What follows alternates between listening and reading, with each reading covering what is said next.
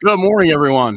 Running a little behind today. Had a couple of little technical issues that always seem to come up out of the blue, but we're here and we're live. So please like and subscribe, share, comment, and we'd love to answer your questions. Had a great weekend. Got to get in the car and drive. Do a little take a day to do nothing day. Actually, driving is very therapeutic for me, so it was nice to get in the car and get away for a day or so. We're going to start this off with a comment. I'll put the video in the. I was hoping to get it on the shared screen, but some of the technical issues I had, I didn't have time to pull it up and do all that. But basically, I shared a clip from one of our podcasts. It's basically, should I fast if I'm trying to gain muscle? And the clip is basically me saying, if you're trying to gain muscle, it's probably not a great option. And if you're a stress monster, you're under a lot of stress, intermittent fasting is probably not a great option either. And the gentleman said in the comments, probably not a good option. So you don't know. That's really helpful. And this is something that people don't quite understand.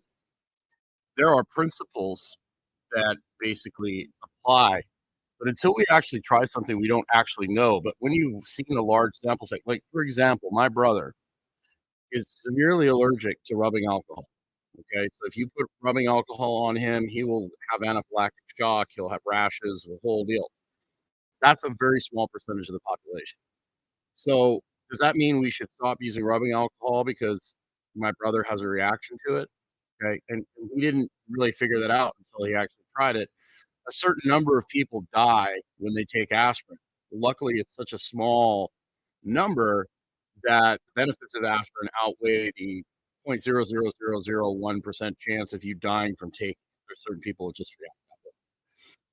When you start, there's principles and things that you do with people that have a higher probability of success, but you really won't know until you actually do it. And that's why one of the big issues in the fitness industry is like this N1, this person did carnivore and fixed all their problems and they're lean and they're jacked and they're doing great.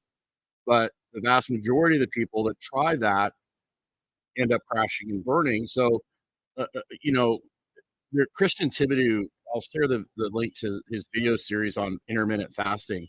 And he talks about how different individuals respond based on their stress, based on their cortisol, what's going on with their body. Some people develop like binge eating habits. So they develop a really bad relationship with food if they do intermittent fasting. For some people, it works great. It's a tool. And a lot of these things, we really don't know really definitively what's going to happen until we actually try them. But I've worked with so many people, I can play the probability game and go, the probability of this helping you is high. That's why we have our 5 fundamentals, because the 5 fundamentals, the probability if you do all those things, the probability of you getting the goal of looking better and feeling better is going to be extremely high. Some people only need to do one or two, others don't. Other people have to do them all, and there still might be something missing. The human body is such a complex system that there's so many working parts. That's why we just basically check off as many boxes as we can and see what happens, test, retest. And Christian is a great strength coach. Known him, followed his stuff for years and years and years. A specific example of a bodybuilder that he worked with that was 250 pounds and was eating 1,700 calories a day. Now, for most bodybuilders, $1,700 calories a day would bury them. It just wouldn't be enough food. But this guy could maintain his muscle.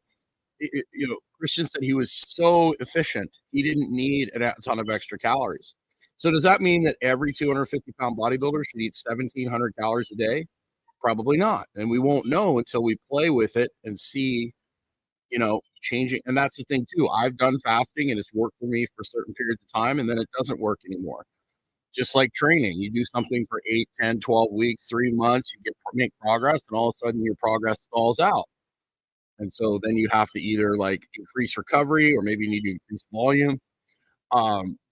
Specifically when it comes to training, I respond like if I want to get big and jacked, heavy weights do it for me. Okay. That's what makes me get big and jacked. I can grow muscle on sets of 5, sets of 3 Most people don't do well that way. My former roommate, Alan Kress, who trains Shaquille O'Neal now, who has an incredible coaching business online, he needed more volume. He need volume, right? And so he had to train. We had to learn. He had to learn that he needed a combination of a little bit of heavy lifting with volume. He responded really well to that. Because I can get big doing sets of fives doesn't mean everybody can get big doing sets of fives. A lot of people don't have the structure to handle. I'm built to handle lifting heavy things. A lot of people don't have that structure. So the whole point of this, and my response to him was probably not. He said not a good option. In other words, like, oh, thanks for the answer, thanks for the no answer. In a large sample size, there will be those that will still thrive, even if the method is not ideal for most people. Right? So you give like 1,000 cockroaches a bug killer, and there's going to be a percentage of those cockroaches are going to live, right? And the majority of them are going to die. Um, so does that mean it's like in this sample set curve, and you'll learn this training with high level athletes. There's certain athletes that are so amazing and so adaptable. They thrive in despite of the training. And that's why I always look at the middle of the curve when I'm working with athletes. Okay, what are the guys in the middle doing? There's going to be people at the bottom of the curve that no matter what you do, it don't matter. Like you could have the best program in the world, they're just not wired right. Then there's the people in the middle that are like, they're going to be more dependent on like what you do. And then there's the outliers at the top who can do all the things, the Keith Richards, the Dennis Rodmans, the Goggins, the guys that can run with their broken feet. Like those people are up here, but that doesn't mean that everybody in the middle should be doing what the people at the top do, because it's going to break most of them. Well, some people's metabolisms, Ryan, that's a great question. Some people's metabolisms are so efficient. Like there are there's an Indian tribe, or I don't know what the proper term for them is, in Arizona, who traditionally live on less than 1,000 calories a day, and they have one of the highest, because they're eating like insects, and they're living in the middle of the desert. They don't have a lot of things to eat, so their metabolism has evolved over the years, and they get energy from the sun and the ground. Um, you know, when they're in nature. So there's people that have a super efficient system, and they don't need the extra calories. There's people that can live on low doses of calories and do really well. There's people that need higher doses of calories. Of course, your metabolism changes with the environment and with the things that you're eating. Um, the science behind able to do that is some people are just better at doing things than others. I mean, some people see people go on a carnivore diet and put on a ton of muscle mass, but the majority of the people that do carnivore diet strictly without a lot of carbohydrates, they struggle to put on muscle mass. They don't have the insulin to do it. Like insulin's the most powerful hormone in the body. So if you're trying to get bigger, secreting insulin on a regular basis is going to be beneficial to you. But there are people that always are going to do well regardless of what they do. And that doesn't mean that everyone should do that. Right? So, but some people can eat a ton of food and never gain weight, and other people can look at a donut and gain weight. I tend to be the look at a donut. Well, not really. It depends. It takes me. I have to overeat for a long time before I gain weight because I have so much muscle. My metabolism tends to speed up. But if I eat a lot of processed food, I put on a lot of weight really quickly. I tend to hold a lot of water, so that's why I don't eat a lot of processed food. But I'll put the video to Christian where he gives that example and talks about it. But there's some people that are just wired certain ways, and that's why you got to be really careful, like taking advice. Like I took this supplement and I did this, or I'm on this program and it worked for me. Well, that worked for you, great. That doesn't necessarily mean it's going to work for everyone, right? So, that being said, now let's get into the actual title and the topic today: how to boost immunity naturally fast. And obviously, I'm not a medical doctor. This is not medical advice. This is just based on my own experience. And I have firsthand experience with dealing with immune system issues. It was probably I first had an autoimmune disease and like ulcerative colitis in like 2009, 2010, somewhere in there. It was a combination of too much work, not sleeping enough, having a couple car accidents, stress, the market collapsing. I ended up with colitis, and that's what really got me into the like sleep, rest. I was working way too much, not taking care of myself, and I ended up getting colitis, and I was able to get it under control through diet, lifestyle change, things like the float tank, meditation. Being introduced to Paul Chek. You've got to work in so you can work out. I thought a day off from the gym was resting, but when you're working a 12-hour day and you're only getting 4 or 5, 6 hours of sleep at night, that's not rest. Okay. So that is correct. We are all our own little science experiment, Ryan. And like if you have some, I've had people literally the only change they made is they drank more water. And we don't know like what was the side effect of that. Okay, they drank more water, their body had the ability to detox certain things that got certain pathways going. Or I've had people just add protein. That's the only thing they did, and they dropped sizes. So for some people, it's as simple as changing one or two things. I had another lady who had PCOS. We did all the things.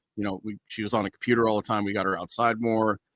She didn't respond. Her PCOS didn't go into like remission. There's a podcast on my website, jimlaird.com. You can go read Carla's story where we talked to her. It took us a year to figure out the right amount of exercise that was right for her at that time. And we had to dial it way, way back. And finally, she was able to get results. She was trying to train really hard, and her body just didn't like that. And so we are all an N+1. We're all a science experiment. And you want to check off as much of the low-hanging fruit as possible. You want to gather data like Oura Ring. You want to do labs. And then you can see like, oh, okay, this is probably something I need to take care of. You take care of those big rocks, and as you get going, you basically fine-tune according to the results that you're getting, or the negative results, the positive, negatives, and things that are changing. So absolutely. And thank you, Ryan. I appreciate the discussion and I appreciate the question. But I mean, I've seen some really weird stuff. I mean, here's an example. I had a young lady who was a soccer player who was 16, really good soccer player. She kept rolling her left ankle. And when she was standing, her left foot would basically collapse. And she couldn't like put her whole weight on her left foot for whatever reason. And I did all the things. When you have ankle issues, usually it's a hip issue, it's a pelvic, rib cage position issue. We did all the things for months and months and months, and still kept rolling the ankle. We're doing everything that we were supposed to be doing. So when I run into an issue like this, I have people that I take people to that know a lot more than I do, and one of them is a guy named Bill Hartman in Indianapolis. If you ever get a chance to go visit Bill has helped me, with back issues I've had from car accidents. He's the one that basically taught me about circumferential expansion of breathing, circumferential expansion and bracing, and about the pelvic rib cage relationship, and basically how position affects performance, and how there's trade-offs there. Bill takes a look at her, has her do a few things, scratches his head, goes into a drawer, gets a popsicle stick, puts it in her mouth on the left side, has her bite down on the popsicle stick, and her foot goes flat to the floor, and has her do the assessment. She nails it. Takes the popsicle stick out, has her do the assessment. She fails. It was her jaw that was causing the issue. Does that mean everybody's got a jaw problem? No. But if you take care of all the things and it doesn't work, it might be something like that. But you have to pick the low-hanging fruit first, and then just keep investigating. For the vast majority of people I see, most of the reasons they're not feeling well and they're not in a good place is because the chronic stress that they're under from modern life. So that's a tough topic for another day. But to get into the immunity thing, so I got my colitis under control, and then it was I can't remember, somewhere around 2014, 15, somewhere in there. We were doing, my former business partner, I, Molly Gralbeth, we're doing our second Train Like a Girl. We Molly and I started a seminar series where we did Train Like a Girl 1 and 2. We had women. It was really the first seminar exclusively for training women. and we were having two. Train Like a Girl 2 was basically happening when this happened. I went and got my one and only pedicure. I had a young lady convince me that my feet were in a bad place and that she would really appreciate it if I went and got a pedicure.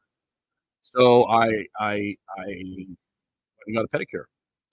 I basically was seduced into getting a pedicure, I might say that. And so a couple days after the pedicure, I start getting this pain in my right leg, and I'm like, I lifted heavy the other day, nothing. All of a sudden, my leg starts to swell up and turn red, and I'm like, oh, this is crazy. So I go to the walk-in clinic, and they go, well, you got cellulitis. They give me a shot of antibiotics and symptom. I'm like, okay, this is gonna get better.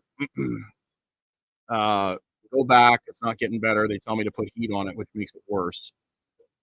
So then one of my clients, I usually wear shorts, and one of my clients who's a medical doctor, who's actually the head of the Cancer Institute at a hospital in Lexington, and she goes, why are you wearing pants?" And one of the girls said that I needed to look at something and something with your leg, and she's like, "You're limping a little bit."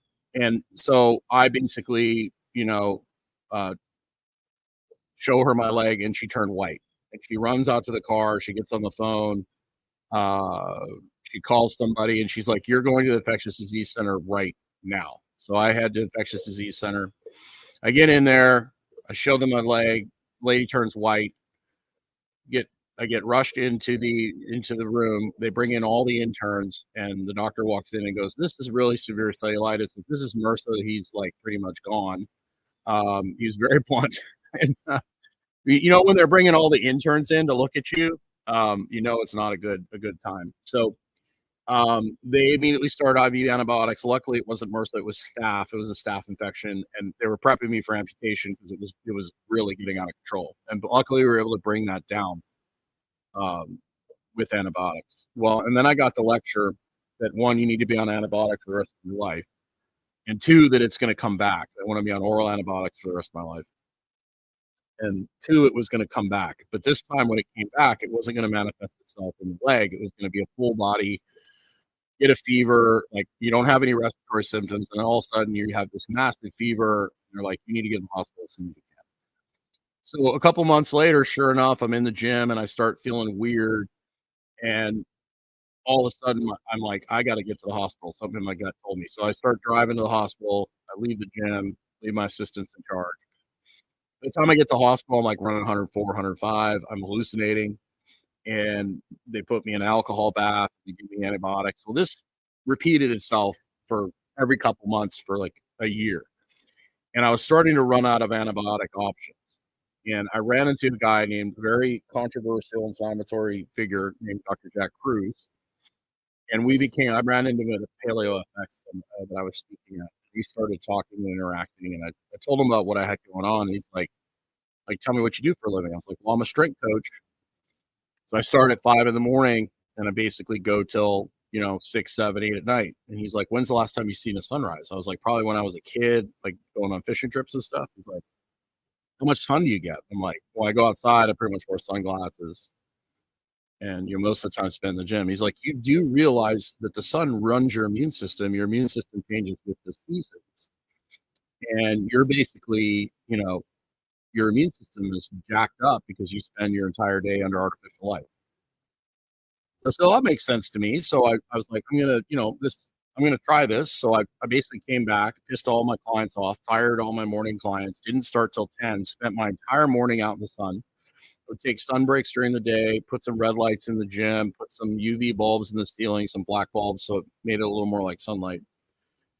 And sure enough, I did not have another infection for until this year. For some reason, early in January, I had a little flare up.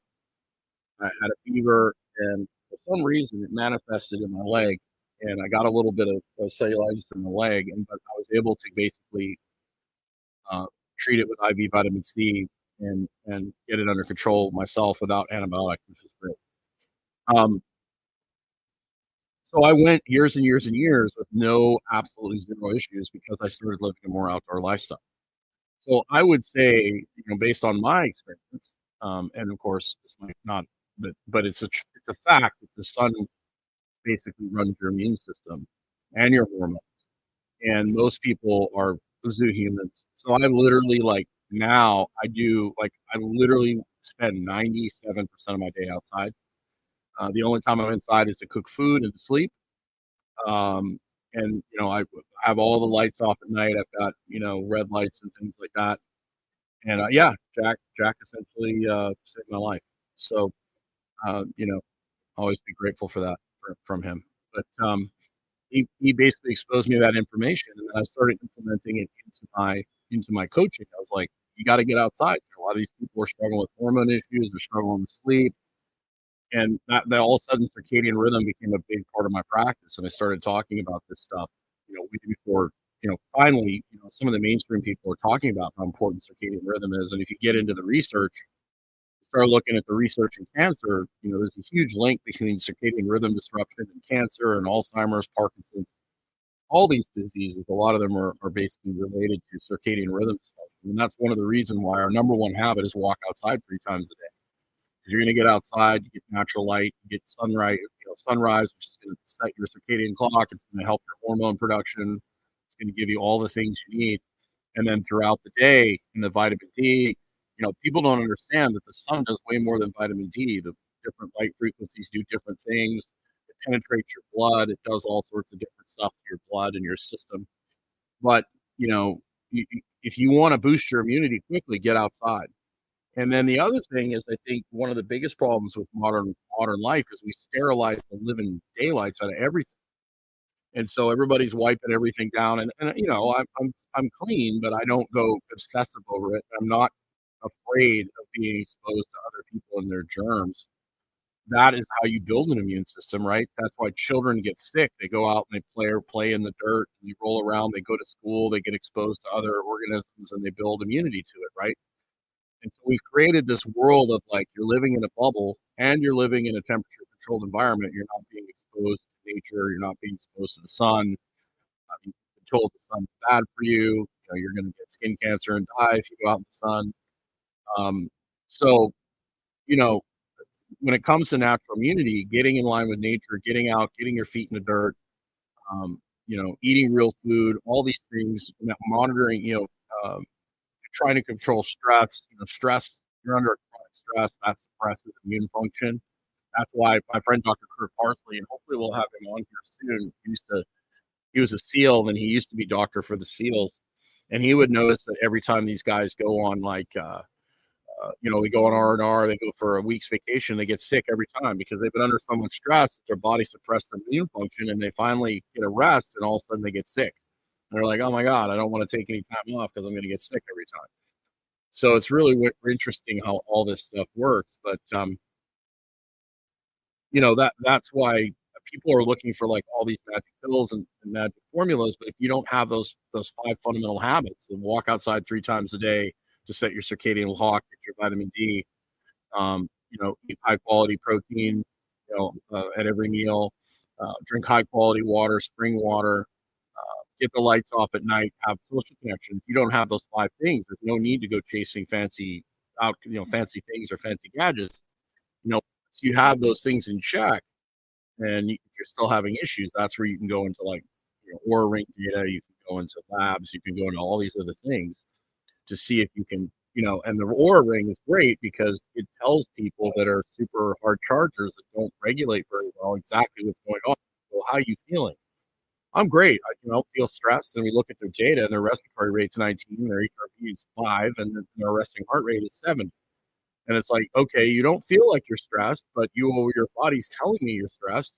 That's become your normal. So we have to basically educate them on incorporating some stress management into their life, getting them to relax, and so they can actually improve their health. And a lot of people don't have the self-awareness to realize that. So that's just a few thoughts. Dr. Stillman is doing some neurofeedback this morning, an appointment for that. Sometime in the next couple of days, we'll do how to boost your immunity naturally fast 2, which will be more of the medical detailed version instead of the caveman version. My version is very concise. And Dr. Stillman, for those of you that like to geek out, he'll be able to go into the details on that. actually, if you look in my YouTube, I'll even share